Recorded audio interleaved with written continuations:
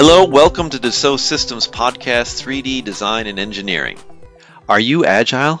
Is your company's software design engineering team agile? Do they have the flexibility and ability to adapt to today's ever-changing market and user demands? Expected and unexpected demands from consumers create a constant dynamic and shifting marketplace. Being able to keep one's balance while reacting to the evolving demands and product needs will be key to long-term success. And to discuss this topic, with me today is Karine Coz-Gobinet.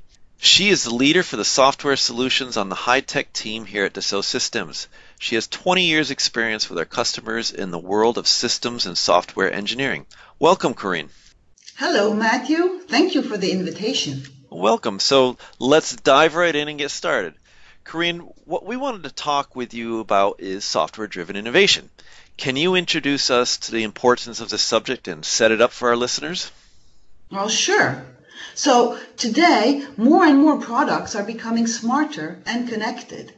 And that's happening in many, if not all, industries. Of course, consumer electronics, vehicles and aircrafts, but also, household equipment, shoes, you name it. And because software is what makes those products smart. Like, a smartphone. It's not just a phone because it's a portable computer in which you have full of very useful apps.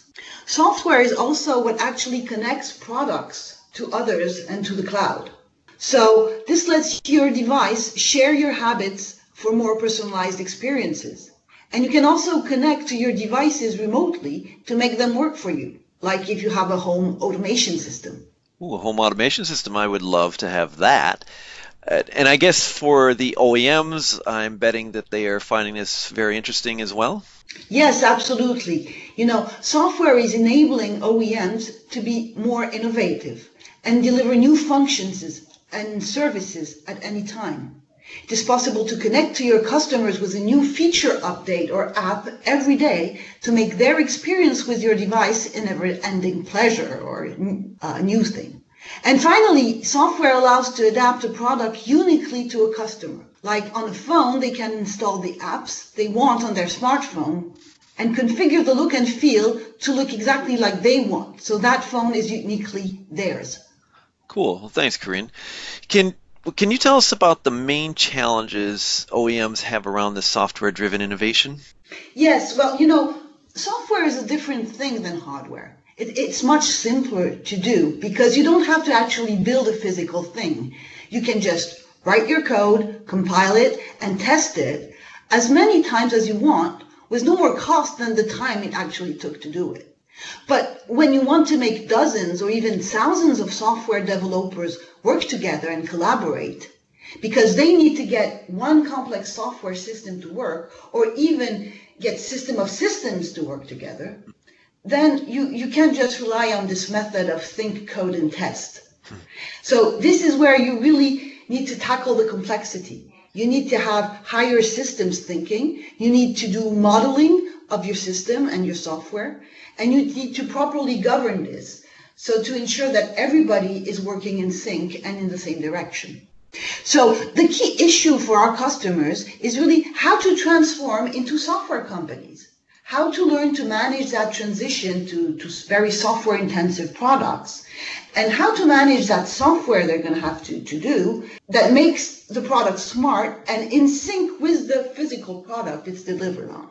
Well, this sounds like a very big challenge. Can you extend on the synchronization of software with other engineering disciplines? Well, yes, of course. Now, a product is made of hardware. You have its enclosure, what makes it look, but also you have everything inside, the electronics and the chips that actually put a computer inside your product.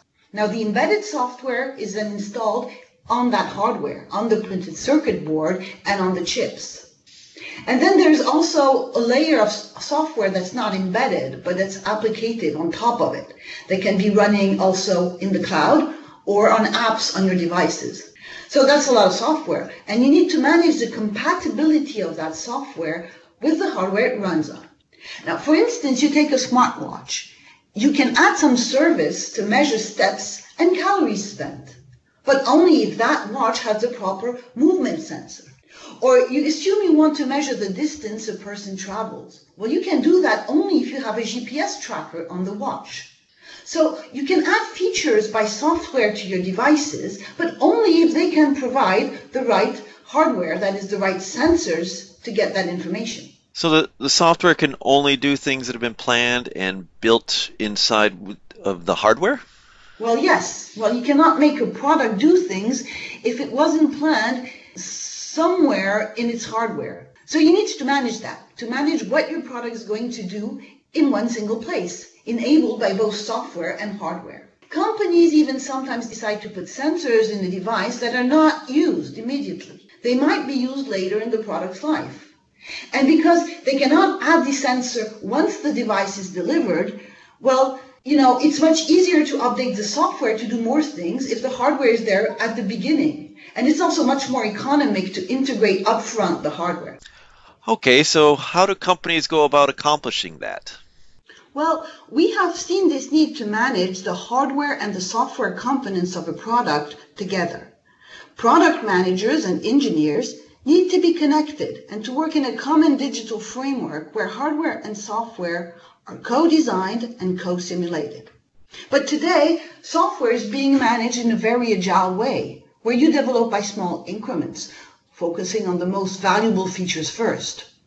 Software teams are used to work in their own way with their own tools. So what they do is that they connect those agile teams and help them stay in sync with the global product teams, while those may use other development methods.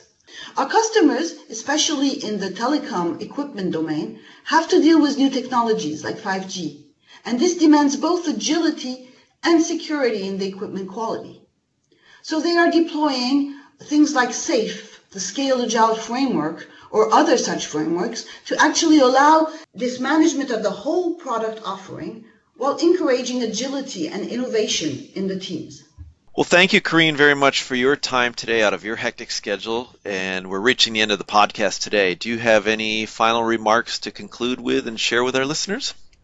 So, well, as a conclusion, I would say this is the main challenge for our customers today. In French, we say ménager la chèvre et le chou, which is to feed both the cabbage and the goat.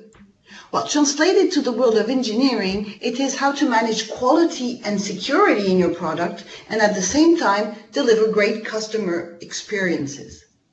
So this also includes securing the data and secure functioning of the device without compromising innovation and agility of your teams.